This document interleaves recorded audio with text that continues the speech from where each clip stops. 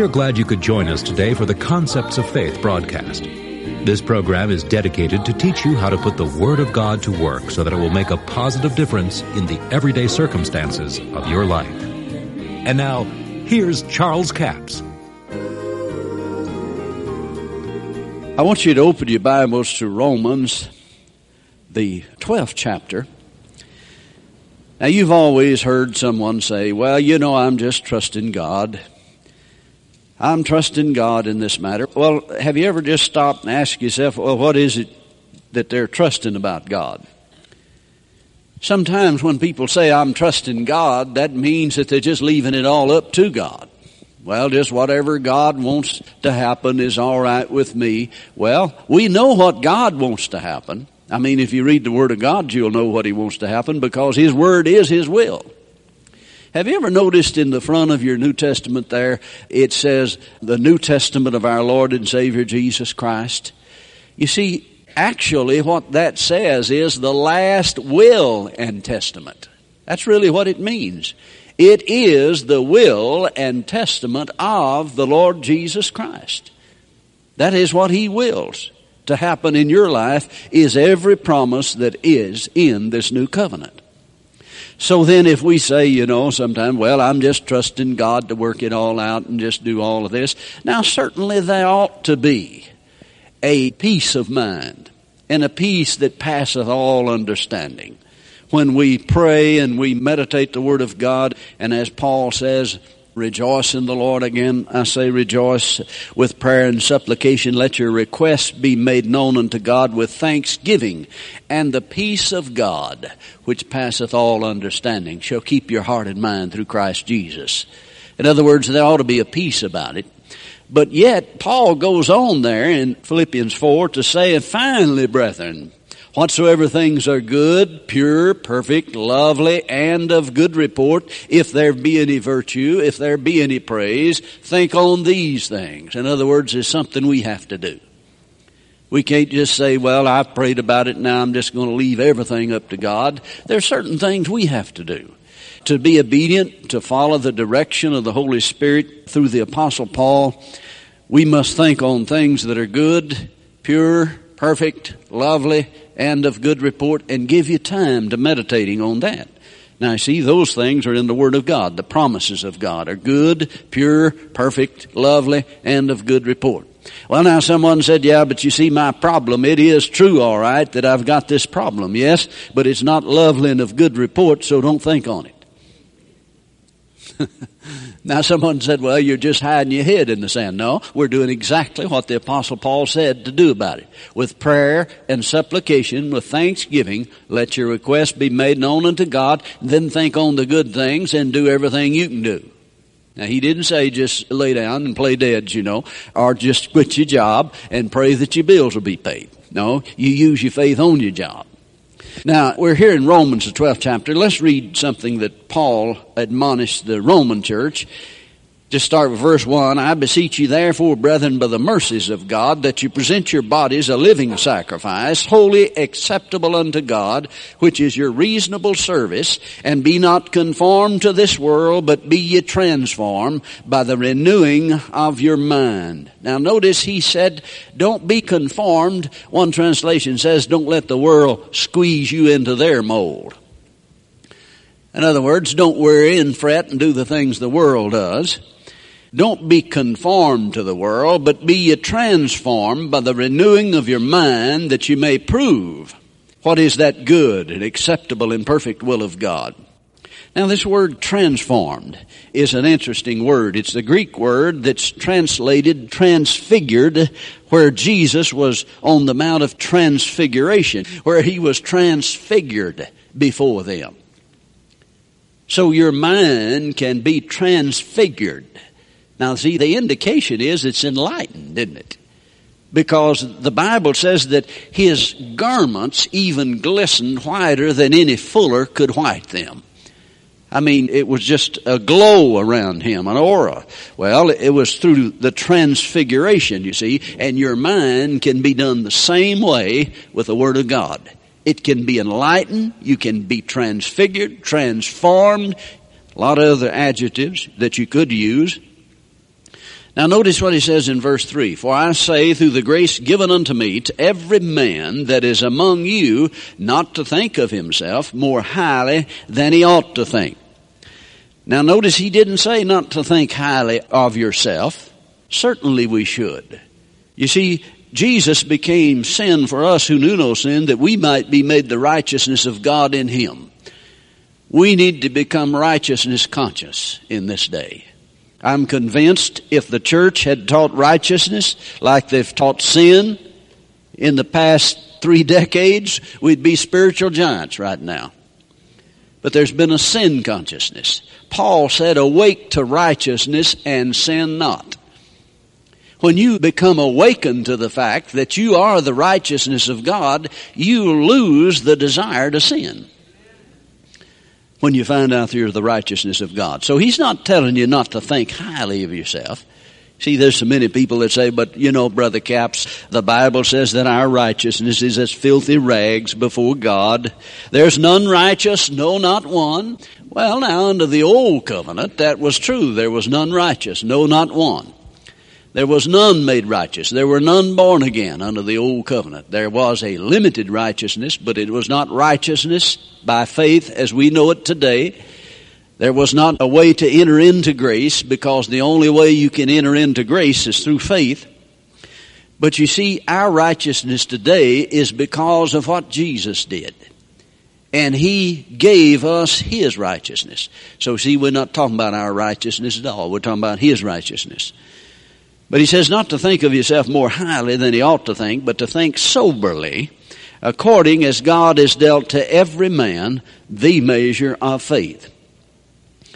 Now he goes on to bring this into context, for as we have many members in one body, and all members have not the same office, so we being many are one body in Christ, and every one member of another, having then gifts differing according to the grace that is given to us. Whether prophecy, let us prophesy according to the proportion of our faith. Our ministry, let us wait on our ministering. And he that teacheth on teaching, he that exhorteth on exhortation, and so on. In other words, he is saying that there is given unto us, according to our calling, the ability to do what God has called us to do. And it takes faith to do what God called you to do. But now notice what he said. He has dealt to every man, didn't say some, every man, the measure of faith. What measure? The measure that you need to be able to fulfill that which God has called you to do. See, that's the context of it here. But yet there is a double reference here and a principle that goes much further than that, and that's what I really want to deal with this morning. And that is that God has dealt to every man the measure of faith. In other words, all the faith there is. Now, quite often you hear it said this way, and I believe that we miss a lot. I mean, there may be some truth in that, but yet I think we miss a lot if we just see that. And that is this, the fact that someone said, well, now when you get saved, you get all the faith there is. Well, I don't believe that is really what Paul is implying here. And I think if we take that as being the truth, then we just simply miss what God has for us. Let me ask you something to kind of clarify what we're dealing with here is, if God has dealt to every man the measure of faith, then why don't every man have faith? See, Paul said in another place, not all men have faith. And then I know too that in this verse here and in Romans, he's talking to the Roman church, and he says to every man among you, which would mean people that are born again, you see. So that's the context of it. But yet there are born again people that don't have faith for healing. They don't have faith for finances. Now there are people born again, all of them have had faith for salvation. See, you couldn't be born again without it. By grace are you saved through faith. That not of yourselves, it is the gift of God. Now we make a mistake when we think that it is the faith that is the gift of God. Now let me show you why. And I guess I preached it that way for a while myself. But you see, by grace are you saved. This is the way you're saved, by grace. And that is not of yourselves, it is the gift of God. Then if you read all the places there that Paul talks about that, the gift of God, he always refers to grace. Never refers to faith as being the gift of God there. In those instances, in Ephesians 2:8 and 10, you see, and then you get over into Galatians, he talks about the grace which is given unto me, this grace which is given. See, so it is the grace that is the gift of God. And yet, here he says, God has dealt to every man the measure of faith. Well, let's just say it this way. The only way that you can measure faith is to measure the amount of word that is in you, because God's word is filled with faith. Faith in God comes by hearing the word of God. So if we're talking about faith that has been given, you see, here in Romans the 12th chapter, verse 3, where Paul said, God has dealt to every man the measure of faith. Now, in the context of this verse, he is really talking about every man among you in the Roman church.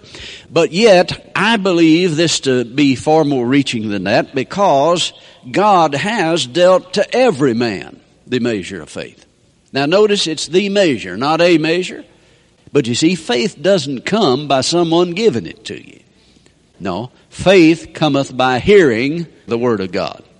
Thank you so much for joining us for the Concepts of Faith broadcast today. Now, before I leave the broadcast, let me remind you that all of this week we're offering CD offer number 7107. 7107. It's entitled Understanding Faith's Components.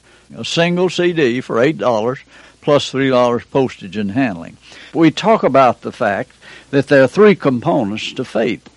The common misconception of many people is that they assume because they've heard the faith message, they have it. Well, there's more to it than just knowing about it. You have to have a revelation of the Word of God. And the first component of faith is knowledge of God.